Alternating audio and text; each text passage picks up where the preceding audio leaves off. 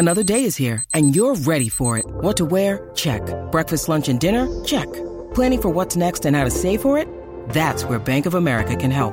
For your financial to-dos, Bank of America has experts ready to help get you closer to your goals. Get started at one of our local financial centers or 24/7 in our mobile banking app.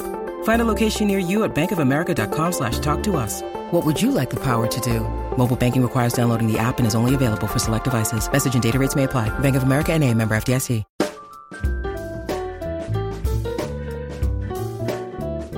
You're listening to Away with Words. I'm Martha Barnett in San Diego. And I'm Grant Barrett in San Francisco. San Francisco. Now that has a nice ring to it, Grant. Yeah. Very nice, very nice. Why don't you catch everybody up on what you've been doing this summer? I moved 3,000 miles across the country from New York City to San Francisco. Yes. Yes. We're still not in the same city, I know. I would love to be sitting next to you, dear. But, there's some language at the bottom of this. You know that my other job is editorial director of wordnik.com, right? That's right. It's a new online dictionary that I'm involved with, and all of our team is moving here. Some of us from Chicago, some of us from New York. There's a couple of guys who are already out here, so we can all be together in one place. And it's fantastic. It's wonderful. And, of course, I've had my ear to the ground for California-specific language things, or at least things that are different here than they are in New York City. Of course. There's tons of stuff. Yeah, what are you hearing? There are a lot of Pacific Islanders out here. So there's Tongans and Filipinos, and so I'm hearing new languages that I just really never encountered in the stores or on the streets in New York City. And that's, you think of New York City, the whole world is there. It is. I don't hear Tagalog spoken, every day like I could here. Oh, wow. So you're lingering at the grocery and sidling up to people at the bank. Nice. And, the other thing is the Spanish here tends to be very Mexican, whereas in New York City, it's very Puerto Rican and Dominican, Yeah. And that's different. Besides the language being different, it means that the taquerias here are outstanding.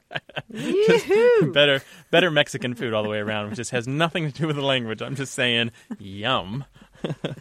And I had one of these weird experiences where the other thing that I'm noticing here is that the history of Spanish is so deep and so embedded into California. And we've talked about this a couple times in the program, that some of these Spanish place names and some of these family names have had a chance to become thoroughly anglicized, right? Right. And so I went with my father-in-law and some other family members and my wife and my son to a restaurant in Pescadero. It was fantastic. And it's owned by a family who spells their name Duartes, but it is not pronounced Duartes. It's not? pronounced Duarts. Oh, interesting. Because they've been here so long that the family's completely lost that Spanish pronunciation of the name. It's now just Duarts and not Duartes. In any case, so I'm having a really great time listening to the language out here, just learning how to say the place names, which aren't always like you'd think, of course, and we've talked about that on the program, and we'll talk about it again. It's wonderful to be in California. Well, welcome, Grant. We're delighted to have you here. And if you'd like to talk about language, any aspect of it whatsoever, call us at 1-877-929-9673. That's 1-877-WAYWORD. Or you can email us. That address is words@waywordradio.org. Hello, you have a way with words. Hi, this is Judy from McFarland, Wisconsin. Hi, Judy. How you doing? I'm great. How are you? Super duper. Doing well. Well, we were kind of working on a little project in our town here, and we're building a dog park, which is actually opening pretty soon. And we did a Google search to look for dog park names, and we didn't find much out there. So we came up with a few names of our own, but we kind of thought we'd like to toss it out to your listeners and see if they had any ideas for us. All right, so is this like the first dog park in your community? Yes, in our community. We have quite a few we live just outside of Madison, so there are quite a few in the Madison area, but the first one in our town. Well, now, Judy, are you a dog owner, first of all? Oh, absolutely. And what do you have? I have a 5-year-old border collie. Oh, my gosh, those dogs are really smart. They can do things like open refrigerators and combination locks and stuff, can't they? He does a lot of things. He does a lot of things my kids never did. He picks up his toys, and he comes when I call him. He even turns off the lights for me. So yes, he's very smart. You got to give me a couple of those. Yeah. Can't be harder to raise than a toddler, right? No. What's his name? His first name is Semper, and his middle name is Fidelis. Oh, okay, very nice. Semper Fidelis. And what about pet? What do you call him when you're being sweet to him? Simpy? Oh, yeah, exactly, yeah. That's what we call them. So you're building a dog run in McFarland, and I should say, you say dog park, so there's more than just a run. Are there kind of amusements there? Are there, I mean, what are we talking about here? Water course, a sand pit, things to chase? Actually not. It's kind of on the edge of town, and it's surrounded by farmland and conservancy land, so we've kind of kept it pretty natural looking. We have some trails and some wooded areas, and we left some shrubs and stuff in there. So it's mostly just a place for dogs to get together and run off leash. And do the things that dogs do at dog parks. Do the things that dogs like to do, You could yeah. call it Pooh Corner. And oh, no.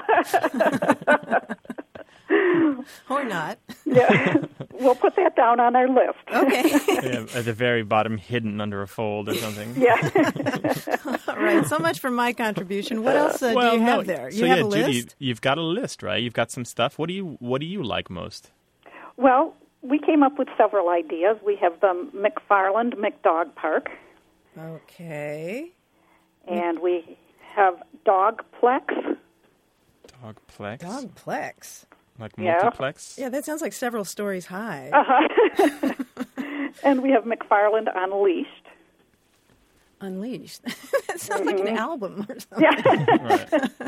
And then I actually put a question on your discussion forum, and I got a few ideas from that as well. Okay. Central Park with an S. Oh, like SC?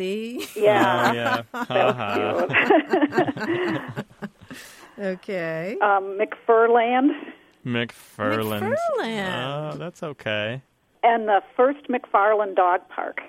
First McFarland. Sounds like a bank almost. Or a Baptist church. Right. Yeah. I like that. People that didn't want the dog park might think we're going to have a second McFarland Dog Park. Oh, that'd be great just to get their goat, wouldn't it? Let me ask you, do you think the punny names might grow a little stale fast? I think so. Yeah, that's a really good question. What is it about dogs and cats that bring out the punster in people? I mean, if you look through the phone book for dog and cat services, there's some gosh awful names. Yes. I think it's because we treat our animals with such joy, right? We have a very close connection to them, and they're highly amusing. They do crazy antics, and we think about the fun times with them rather than the 4 a.m. walk because they need to poop. Yeah, but I think you have a good point, Grant, that how long is that pun going to be funny? I kind of like McFarland. I do too, but I would kind of stray from it. Well, let me ask you, Judy, did you consider just opening it up without a name and see what kind of naturally occurs? Yes, actually the park opens pretty soon, so it doesn't have a name. We just call it the McFarland Dog Park. Well, we can certainly throw this out to our listeners and see what they come up with. I'm sure a lot of people have had experience dealing with this kind of thing. Absolutely. Here's the pitch. The pitch is, what should McFarland call its first dog park? Thank you so much for calling, Judy. We'll put this out to our listeners and see what we come up with, all right? Great. Thank you. Thanks. Thank Bye-bye. you. Goodbye. Well, if you have an idea for the McFarland Dog Park, a name that you particularly like, or some other idea about how to go about naming the park, give us a call. The number is 1-877-929-9673, or shoot us an email to words@waywardradio.org, and we'll talk about them on a future show. Hello, you have a way with words. Hi, this is Elliot. I'm calling from San Diego, California. Elliot, welcome. Thank you. I have a question for you guys. I was actually in the car with my girlfriend a few weeks ago, and she's originally Colombian, and so she often likes to ask me about questions about English vocabulary, grammar, and all that kind of stuff. And we heard the term Skid Row mentioned on a radio show, and she turned to me and asked me what it meant, and I realized that I actually had no idea at all, and I was wondering if you could help me figure that out. This is an easy one, fortunately, so get your pen, all right? Skid Row, Skidrow, means, what do you use it to mean? If somebody's on Skid Row, they're down and out. They're penniless and poor and probably without a job, right? Mm-hmm. Exactly. Or Skid Row is kind of like the vague other place where you say people live when they're down and out or their fortunes have fallen. All right. So it's a bad area of town kind of thing. Yeah, exactly. But it's usually not a specific area, although it started out that way. Skid Row comes from Skid Road, R-O-A-D. And a skid road is it's not really a road, more like tracks almost. Like a road will do.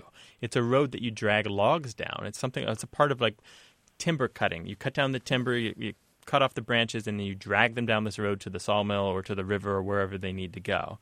And here's a description I found. It's a long stretch of mud, water, timbers, and treacherous wire cables. And so it looks kind of like railroad tracks, but instead of metal rails across the top, it's wood. And there are these horizontal ties where there's a little bit of a depression cut in them, and the logs just kind of like drag right down the middle of all of these other logs on their way to the sawmill or the way to the river. And as you can imagine, this is not a happy place. It's noisy and it's dirty, and it's not a place you want to live. But unfortunately, in the old days, whatever vague period that might be, loggers tended to live and play there near these skid roads because that's where the work was. That's where their jobs had them. So that was probably where their entertainment was as well, right? Sure, yeah. There are probably all kinds of brothels and body houses and all kinds of strange stuff along the way, and all the things that go with rough working environments and lots of men. The earliest use we have, of course, of this transformation is from the early 1920s, although by the late 1920s it's defined in a collection of slang as the lowest strata of the underworld. So it had moved within the decade of the 1920s from being specifically another way to say skid road to being a way to refer to the class of people that might live there. Wow. Okay, so definitely a place we don't want to end up. No, right. No, you don't. And by the way, it probably came out of Seattle first with the logging community. Oh, okay. There. All right. Well, now I have very in-depth notes, so right. I think you may have saved me here. Thank you guys so much for your help. Thank you so much, sir. All right. Yeah, thanks for thank calling. you. All right. Bye-bye. Bye-bye. Well, if you are trying to translate the world for your boyfriend or girlfriend, husband, wife who is from another country and learning the language, you probably have a story like that as well. So give us a call. The number's 1-877-929-9673 or send an email. The address is words@waywardradio.org.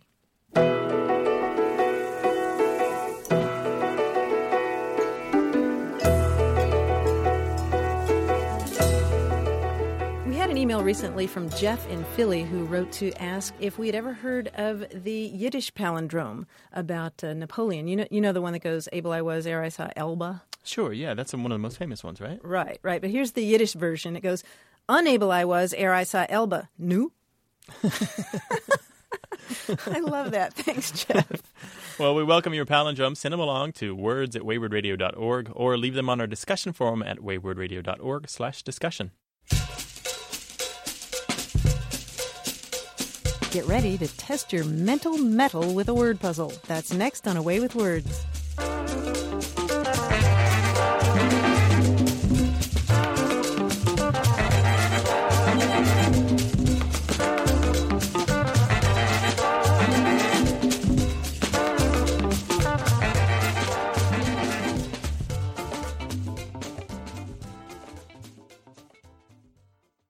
You're listening to Away with Words. I'm Martha Barnett. And I'm Grant Barrett, and across from me is the handsome, the one and the only John Chinesky, our quiz guy. Hooray, it's me. Hi, guys. Hi, John. Grant. Hi, Martha. How are are you guys you? familiar with the book The Phantom Toll Booth by Norton Juster? Vaguely. Yeah. Milo is the character in That's there? right. Milo is the Right. character. Yeah. It's an excellent classic book with a lot of wordplay in it. One of the elements of the book is a feud between the kingdom of letters and the kingdom of numbers.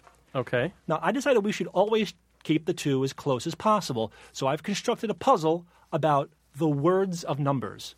What do you think? Okay, let's try it. Words of numbers, okay?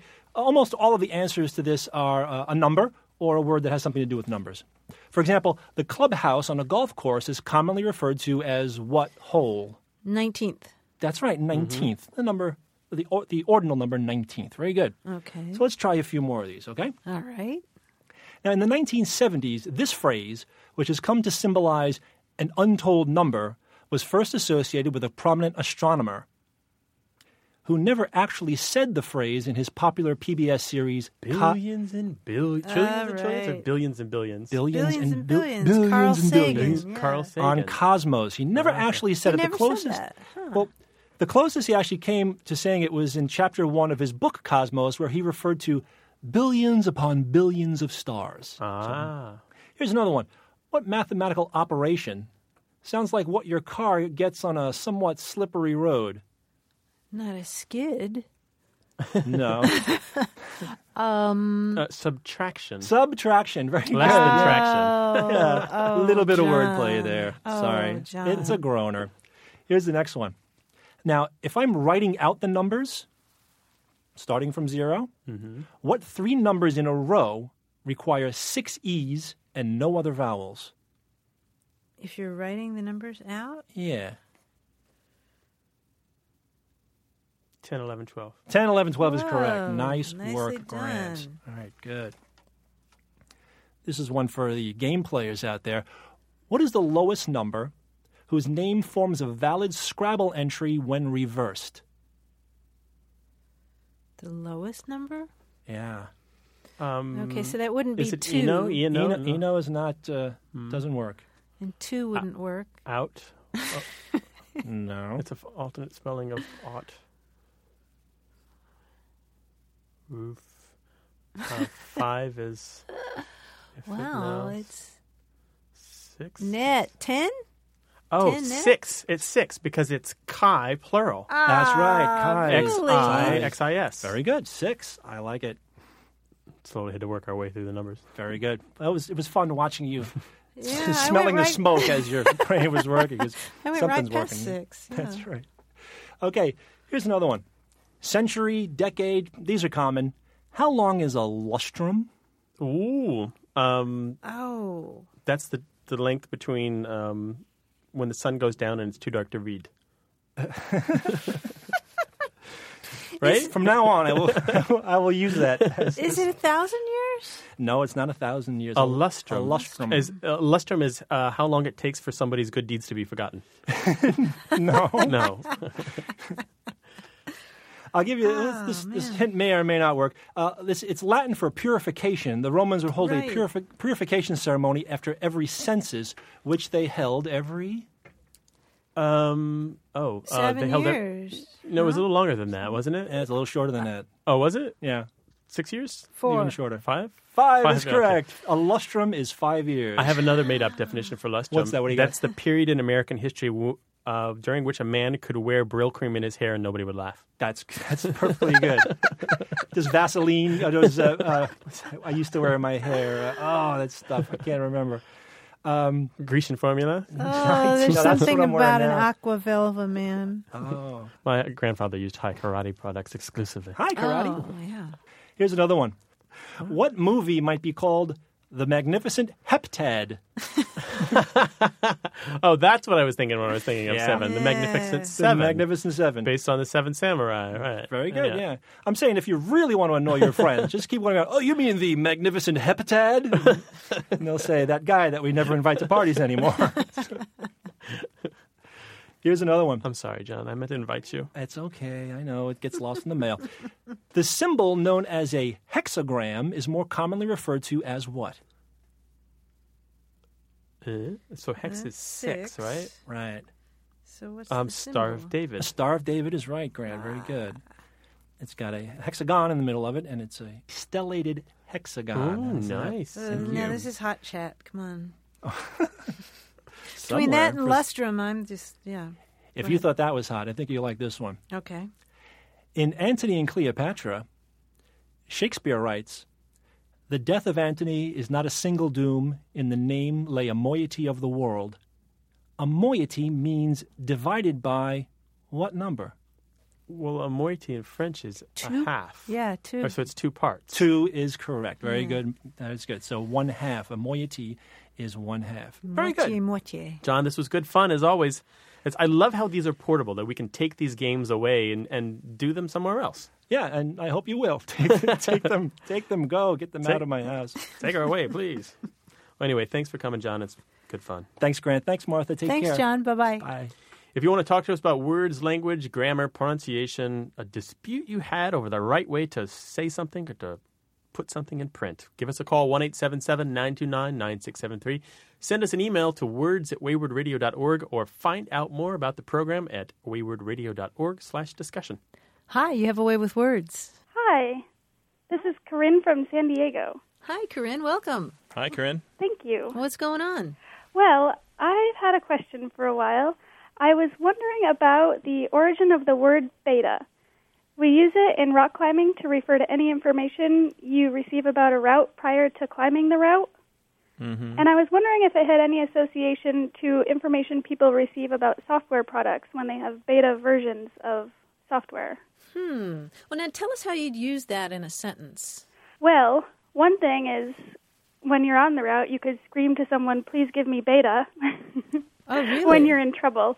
Or people, before they ascend the route, if they want to do it perfectly, they say, I would rather not have any beta. I want to on-site this route, which means you do it without any information, all on your own, using just your guts and your glory. So beta is kind of a synonym for information, right? Yes, And that's BETA. correct. And it's used as a mass noun, so you don't give me a beta, you say give me some beta. You can say any beta, some beta. You wouldn't say the beta. So you're speculating that it might have something to do with beta software, which is software that's kind of unfinished but ready to be used and tested. Right. When they gather information about it and then make the product better. Somehow. I don't think that it is. I don't think that it's connected, and here's why. I did an entry for this a few years ago on my Double Tongue Dictionary website. And in digging into this, I turned up an article by Neil Cannon that was in Climbing magazine in 1985, and it's kind of a jokey article, I believe, where he uses Betamax to refer to the information that people get about a trail or a specific ascent. And what it turns out is that this article was very influential to refer to people who will do things like videotape the route, like stand on the ground and zoom in with a beta camera to videotape all the different places where you might put your foot or your hand or your bolt or whatever you're doing. Those cheaters. Yeah, exactly. So yeah, there definitely has been over the years some derogatory kind of subtext to the use of the term beta, but it comes directly from the word Betamax, which is a video format that's not used by anyone anymore, right. except for professional video editors. It's not something you'll find in the house anymore, but you will find beta is very common still in professional video. That's the story. It's a pretty solid, let's say 90% solid etymology for that word. Wow. Thank you. How interesting. Now I know. I'm going to pull that out of the crag and let people know. Pull it out of the crag. Nice. Nice. Wait a minute. Fill me in. What does that mean, pull it out of the crag? The crag just means any place where there are rocks that you would climb. It's just referred to as the crag. So when you pull something out of the crag, you're just talking about it when you're there. Oh, really? Yeah. So people, let's go back to beta a second, though. People use beta. There's not really a pejorative sense or derogatory sense about it right now, right? It's. Well, it depends on your style of climbing. Some people think any beta that people use is just terrible and sullies the whole idea of rock climbing. Right. Most people, though, love beta and don't mind if they, receive a little bit of information. But those hardcore people, even if they read the route description in a climbing guide, they'll consider that beta, and that's illegal. Yeah. Well, thank you so much for your call, Corinne. I hope we've been some help with the answer to beta. It's been great. I really appreciate it. Thank you so much. How do you say happy climbing, or how do climbers take their leave of each other? Generally, they just say goodbye. Goodbye, then. Well, Take care of yourself, too. Corinne. All right. Goodbye. Check your Thank ropes. you. Well, if you got a question about some inside language for the hobby that you follow, give us a call if you want to tell us about it or ask about it, 1-877-929-9673, or send an email to words@waywardradio.org. Hi, you have a way with words. Hello, my name is Brett from Arcadia, Indiana. Hiya, Brett. Welcome. Hello, Brett. Thank you. Well, my question is, my great-grandfather, he passed away in 2002, but I was thinking the other day during one of your shows about something he used to say. Instead of saying goodbye or see you later, he would always say, don't leave your end gate up. And no one really ever knew what that meant, and obviously I can't ask him now. And so when I heard you guys talking about that the other day, just things our grandparents would say that we didn't understand, I thought I'd give you guys a call. Don't leave your end gate up? Yes, correct. Endgate, like ENDGATE. Yes. Brett, do you have any idea what he might have meant? Well, there are a few theories that I've kind of come up with. The first is, like on a pickup truck, you have the gate on the back, and if you're driving, that can kind of catch wind and keep you from going as perfectly as you possibly can. And so it's kind of a drag to have that up. That was one thought I maybe had. Another one was kind of in a different direction, kind of like people used to wear one-piece kind of pajamas that had like a gate on the back that if you had to use the restroom, you would open it up and use the restroom, and you wanted to make sure that you did not leave that up when you use the restroom at night. but I'm not or the sure. outhouse. Well, the other way, you don't want to leave it down when you leave the restroom, right? You don't want your, You want your end gate in the right place at the right time. Exactly. And so I had no idea what that meant, but I thought you guys might be able to figure it out. Boy, those are both good theories. I have no idea. Tell us a little bit more about your great-grandfather. What did he do? Well, he was a farmer, and so there could be reference to gates, like he was a cattle farmer. When he was, I want to say, 36 or 40, he bought his own farm just north of Huntington, Indiana. Mm-hmm. And my great-grandparents, they kind of lived on that farm and raised my grandfather, and my mom even grew up on that cattle farm. And just within the last, I would say, 10, 15 years or so, they ended up selling the farm. But he was pretty much a farmer his entire life and a real simple guy. You know, I have an idea for you. I was looking for what you said. I was looking for the fact that he might have been a farmer because there's a type of wagon or truck these days, but a wagon where the gate in the back doesn't fold down like the tailgate on a pickup, but it pulls up. And these are usually grain trucks for corn and stuff, and sometimes for cattle as well. And what this allows you to do is to back the truck up to, say, to some kind of bin or some kind of like chute or something else to let the grain out or the cattle out. And what you do is you just pull the rope or pull the pulley, and the gate flies up, and then the cattle go. So there's nothing to swing to the side, and there's no chance of the grain or the cattle getting away. And so, and so the thing is, if you're hauling animals or you're hauling grain, you do not want to leave that gate up. So the advice of don't leave your end gate up would be pretty good advice for a farmer who could see his livelihood spread out on the road, you know? Yeah, exactly. So that's my theory there. If you Google that, go to images.google.com and Google end gate as one word, you're going to see some pictures of some wagons and some trucks that have gates exactly like that, and you may see something that looks familiar to you. Yeah, I mean, I know exactly what you're talking about because we used to use those types of wagons. There we go. Yeah, and those are called end gates, and a wide variety of gates are called end gates, and sometimes it's just the gate on the end, but there's some specific technical uses as well. Well, he sounds like he was a great guy. He really was. I was really fortunate to get to know him. You usually don't get to know your great-grandparents that long, but he was a great guy, and I was glad to talk with him. Yeah. All right, well, I hope I helped you some, Britt. You did. You solved a family mystery, and I appreciate that. Well, best of luck to you, Brett. Thanks for calling today. Okay, bye-bye. Thanks for your time. I appreciate it. Bye. If you've got something that Grandma and Grandpa used to say that you're not quite sure what it means or where it comes from, by all means, give us a call, 1-877-929-9673, or send an email to words@waywardradio.org. Hello, you have a way with words. Hi, this is Wendy Hawkins in Aloha, Oregon. Well, what's up?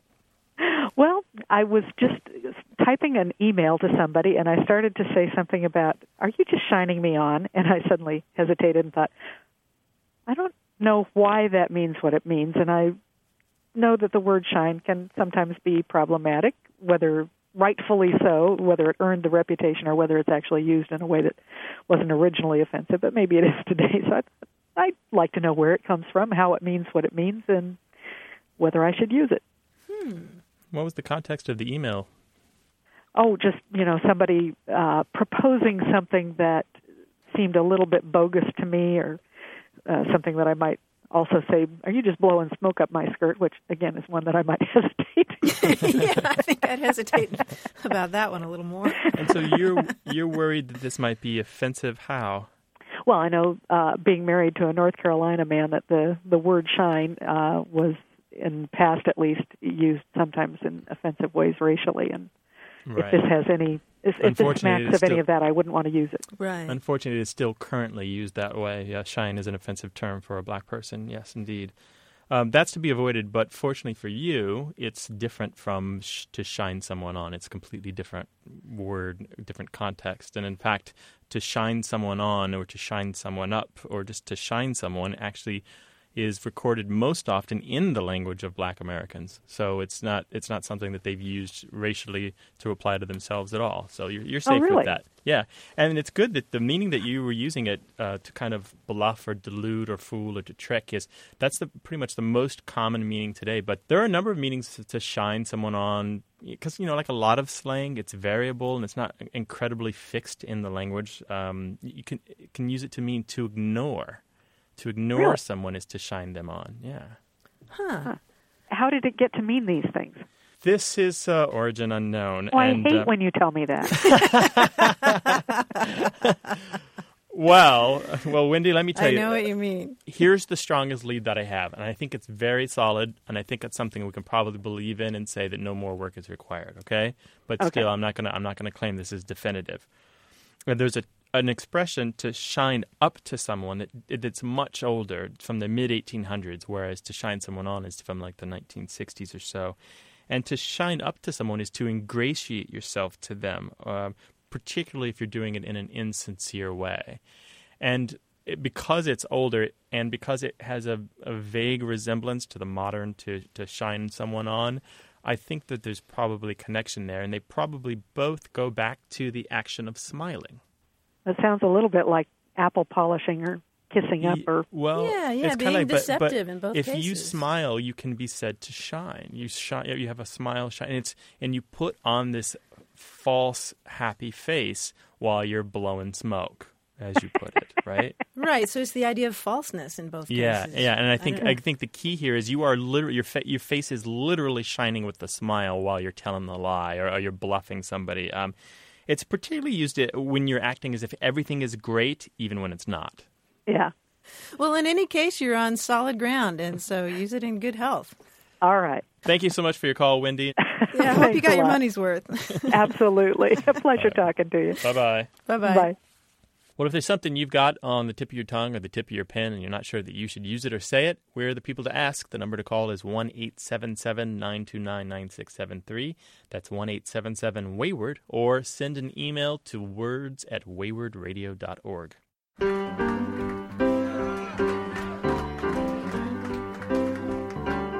Straight ahead, more questions, more answers, more of your thoughts about language. That's next on Away with Words.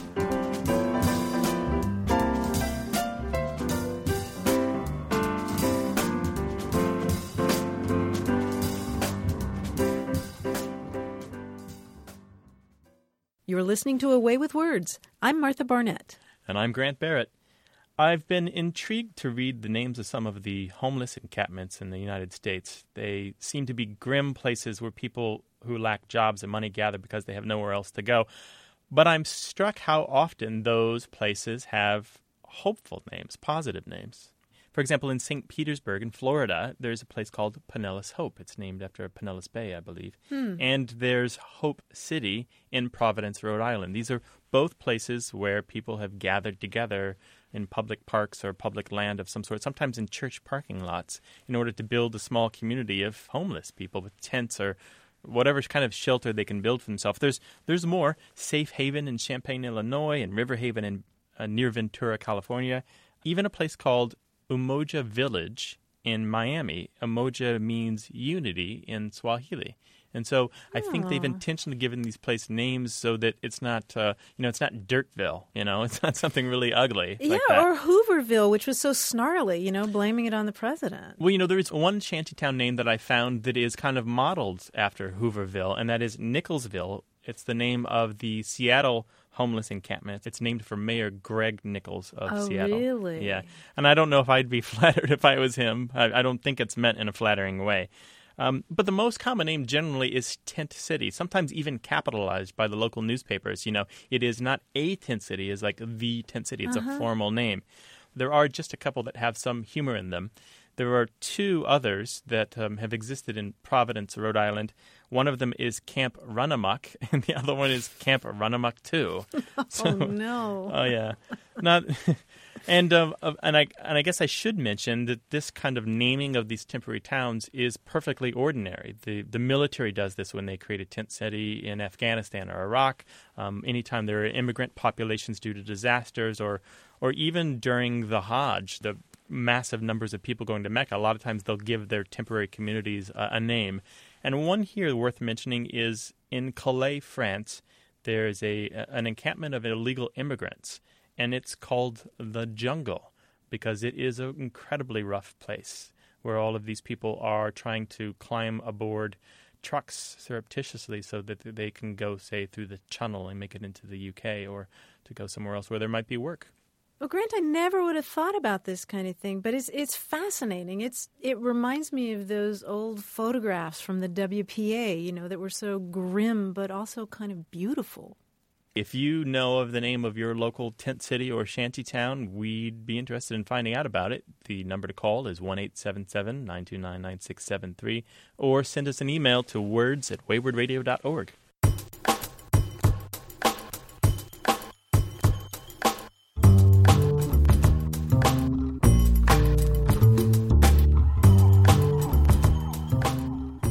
You have a way with words.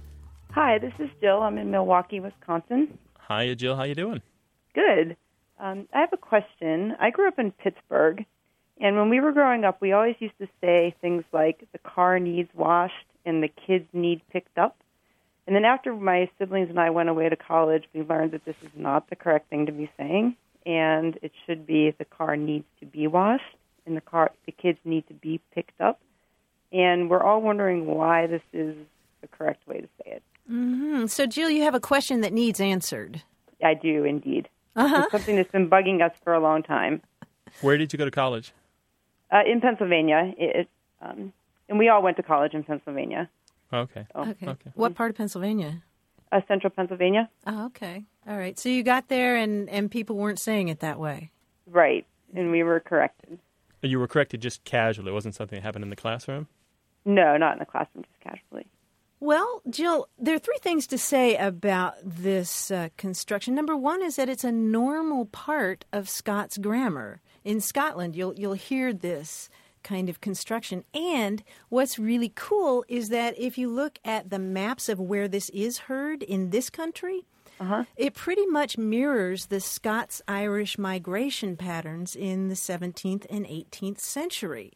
In the area where you live and going on west through Ohio and Indiana and parts of Illinois and also down the Appalachians and into the Ozarks. So it very closely mirrors that Scots-Irish migration pattern, and it's kind of an echo of the way that those folks talked. And another thing that's really cool about this construction, so what I'm saying is that I wouldn't say it's wrong. Would you, Grant? I wouldn't know. I would not say it's wrong. Absolutely not. Yeah, and the other thing that's really interesting about this particular construction is that it's what we call sociolinguistically transparent. That is, it's not really associated with a particular class or a particular gender. You'll hear it in rural areas and you'll hear it in urban areas as well. And the other thing that's really striking about this is that usually folks who use it are totally unaware that they're using it, like you. Right, yeah, I didn't know. And, when I was hanging out with some friends this weekend, and I posed this question to them. And when I said the car needs washed, they all kind of cringed that they thought this was a terrible thing to say. Oh, really? To me it sounds perfectly normal. Right, it sounds perfectly normal. And when I said earlier, this is a question that needs answered, you said, yep, Right, yeah, I didn't even notice it. Exactly. Exactly. This is a perfect example. Well, so the thing that I would say to you is that it's not the dominant way of saying that kind of thing, but I would say it's perfectly legitimate, although some people will kind of cringe. So you don't think I could slip it into academic writing? I probably wouldn't get by the editors. That's a really good question. I would say that it's not formal English. It's not bad English, but it's not formal English. And if you were trying to get an argument across, you might try to avoid it so people weren't distracted by your dialect usage. Right. So, Jill, just think of yourself as bilingual, you can kind of go back and forth. You can code switch. Right. I can be Pittsburghese. I could speak Pittsburghese, and then I could speak standard English. Yeah. In other words, you know more than those people who are cringing. So I say go ahead and use it, but maybe not in the academic papers. Oh, great. My sisters will be very glad to hear this. All right. Well, thanks for calling, Jill. All right. Thank you very much. Okay. Bye-bye. Bye. There's a lot of work to be done in this country to fix the idea that dialect pronunciations or dialect usages are something to be stomped out. I agree with you, Grant. And in this one in particular, the first time I heard it, I admit I did a double take because I did not grow up talking that way. But now I find it kind of endearing. It's kind of just like a little thing that I recognize when people say. And I often ask them if they're from the Pittsburgh area or around there. Cool. Well, if you've got a question about dialect pronunciations or something that somebody told you that you shouldn't say, you should give us a call at 1-877-929-9673, and we'll tell you whether or not they're right. Hello, you have a way with words. Hi, this is Evan from Dallas, Texas. Well, welcome to the program, Evan. What's on your mind today? Well, I had a question about the word decimate, because I had always thought that it had a connotation with 1/10, to destroy 1/10, but I keep hearing it meaning to destroy completely or to obliterate. I was wondering if you could help me with that. I think we can help you with this. This is a fairly common question, isn't it, Martha? Yes, it is. And you're right. You see that Latin root for the word 10, don't you? In decimate, in decimal, in the name December as well, which was the 10th month of the Roman calendar. And I suppose, Evan, that you're thinking back to the grisly etymology of this word, right? Right.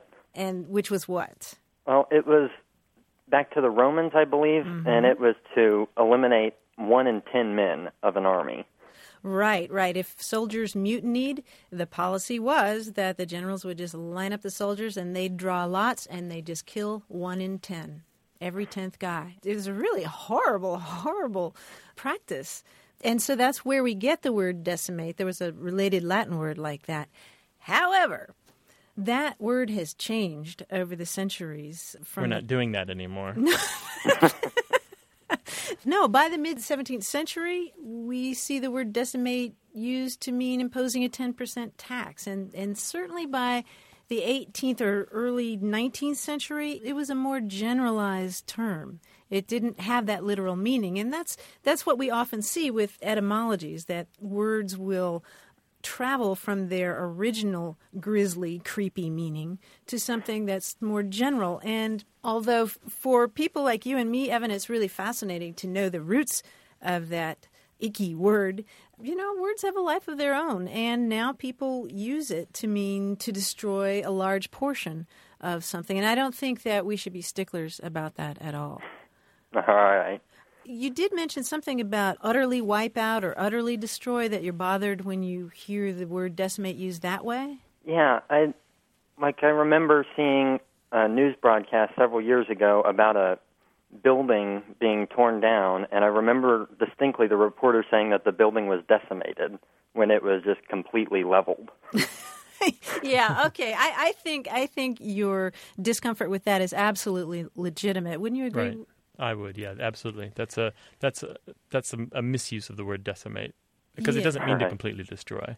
Another way that people tend to misuse it, and probably the only way that I have a problem with it, is when they use this very powerful word to describe something that is not very significant. They'll say, I was decimated by Thanksgiving dinner last night. I was so full. I'm like, no, you weren't really decimated by it. You maybe were made drowsy or something, but it didn't kill you. Right. I think the idea of utterly destroying something or wiping something out is not appropriate when you're using decimate. But if you were to say something like the events of last year decimated his 401k, I would think that would be legitimate. Yeah, I would agree. To destroy the better part of, or to cause a great loss. Yeah. Yeah, so I think the bottom line here is that a lot of times we may know the etymology of a word, but language happens. Language changes. You can't take all words back to their etymological roots and say somehow that is the one and true meaning of a word, right, Evan? I mean, otherwise we wouldn't be speaking this form of English. We'd be speaking something else. The language would be dramatically different if that were the case. The etymology doesn't win when it comes to defining words. But it's still cool to know, right, Evan? Yeah, exactly. Right. All right. Well, thanks for an interesting call. Well, thank you. Okay. Thank you, Evan. Take care. Bye-bye. Bye.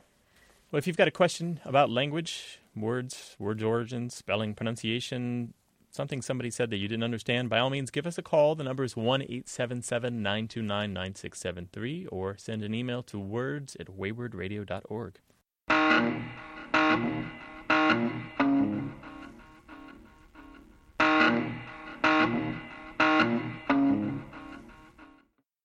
The other day I discovered a Facebook group called People for a Library-Themed Ben & Jerry's Flavor. Have you seen this, Grant? What are they after? I don't understand. They want Ben & Jerry's in the library? No. Their premise is that libraries are awesome, Ben & Jerry's ice cream is tasty, and therefore there should be a library-themed Ben & Jerry's ice cream.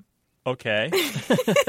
And so they're all throwing out suggestions and trying to put peer pressure on Ben & Jerry to come up with a library-themed ice cream. For example, how about Gooey Decimal System? That's dark fudge alphabet letters with caramel swirls in hazelnut ice cream. Or how about this one, Rocky Reed? Oh, Reed. What is a Reed? Like Rocky Road, vanilla with chocolate-covered nuts, chocolate chunks, and raisins. Oh, okay. And I was thinking maybe we could start our own Facebook group of grammar-themed ice cream. And I bet you have some suggestions. Well, all I can think of so far is banana split infinitive, but maybe our listeners have suggestions. If you have a library-themed ice cream name or a grammar-themed ice cream name, you can give us a call at 1-877-929-9673 or send an email to words@waywardradio.org. Hello, you have a way with words. Hi, my name is Libby, and I'm calling from North Freedom, Wisconsin. Hi, how you doing, Libby? Welcome to the show. Thanks. My mom and I have been arguing about the word bagel, and she thinks that the only way to say it is bagel, and I believe that it can also be pronounced bagel. And my family laughs at me whenever I say that, and no one else I've asked has ever heard bagel. Did I just make that up, or is it actually pronounced that way? Let me ask you, where do you think you picked it up from? I don't really know where. I just asked my family, like, I want a bagel one day, and they laughed at me. And do your friends say it that way? I don't think so. Is somebody else there that we can talk to in your family so we can hear how they say it? Yeah, my mom's here. Hi, my name's Janet. Hi, Janet. Welcome to the program. Thanks. So the word is B-A-G-E-L. How do you say it? It's the lox and bagel. Lox and bagel. Yeah. You know, we put I pronounce it like by the bay, and she's pronouncing it like bag lady kind of thing. Yeah. Bag lady. You know, like B-A-G, like a bag you would hold a grocery sack or something like that, and I'm pronouncing it B-A-Y-G-E-L kind of thing. And we don't know where she got it, but we just kind of chuckle and look at her like, what are you talking about when she says that? So do you give her one when she asks for one? Oh, sure. Okay. So I think I hear something happening here, Martha. I think I hear a vowel shift taking place. And Libby, it's entirely possible that if you were to quiz... How old are you, Libby? I'm 14. If you were to quiz most of your friends who are within a year or two of your age, I bet you'd find a number who pronounce it the same way you do. Okay. There's something happening in that part of the country called a vowel shift, and it's not quite going this way, but it's where a word like bag, and actually, Janet, I heard it in your voice, sounds out a little more like bag. Mm-hmm. And so there are some other things happening there with vowels as well, particularly where long A sounds can do other things. They become, the linguists and the phoneticians would say it's being lowered and backed. It's being performed, that vowel is being performed in a different part of the mouth. And so you will find numerous places online where people are disputing the pronunciation of this word because there is a part of the country that does not say bagel. Okay. They say bagel. So and it's not bagel, like with an exaggerated but it's bagel. Well, Grant, are you saying that this is a trend that more and more young people are going to be saying it this way? And I think there's some limited evidence that seems to show that these vowel changes are happening more in the language of young people whose language is more fluid in general, and it's kind of more fixed in the older set. That's really interesting. So, Libby, you're on the cutting edge. Wow. But Congratulations. That's not to say that, I mean, having grown up obviously in a family myself, that you're fair game for being made fun of. You realize that. Yeah. no matter if we're validating your pronunciation or not, it's fair game for a little bit of teasing. Just as long as you get your bagel at the end, though. Yeah. Well, Libby, do you feel better now? Yeah. I would if I were you. Mm-hmm. You don't sound convinced. Thank you. You're welcome. We're glad to help out here. The 14-year-olds of the world will one day inherit it. So Okay. I'll put up with it then. Thank you, Janet. I don't think you have a choice, Janet. Yeah. Yep. Thank you. All right. Bye-bye. Bye-bye. Bye. Bye. Well, if you're having a family dispute about a word, give us a call. The number's 1-877-929-9673. That's 1-877-WAYWORD, WAYWORD. Or you can send an email to words@waywardradio.org.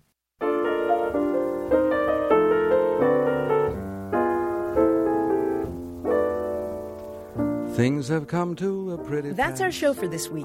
If you didn't get on the air today, you can leave us a message anytime at 1-877-929-9673. Or email your questions to words@waywardradio.org. And if you just can't wait, chat about it online with fellow word lovers. Go to waywardradio.org/discussion. Stephanie Levine is our senior producer. Our technical director and editor is Tim Felton. Tim also engineered our theme music. Kurt Conan produced it. We've had production help this week from Josette Hurdell and Jennifer Powell. And thanks to engineer Howard Gelman and KQED Radio in San Francisco. From Studio West in San Diego, I'm Martha Barnett. And from San Francisco, I'm Grant Barrett. Ciao luego. Arrivederci.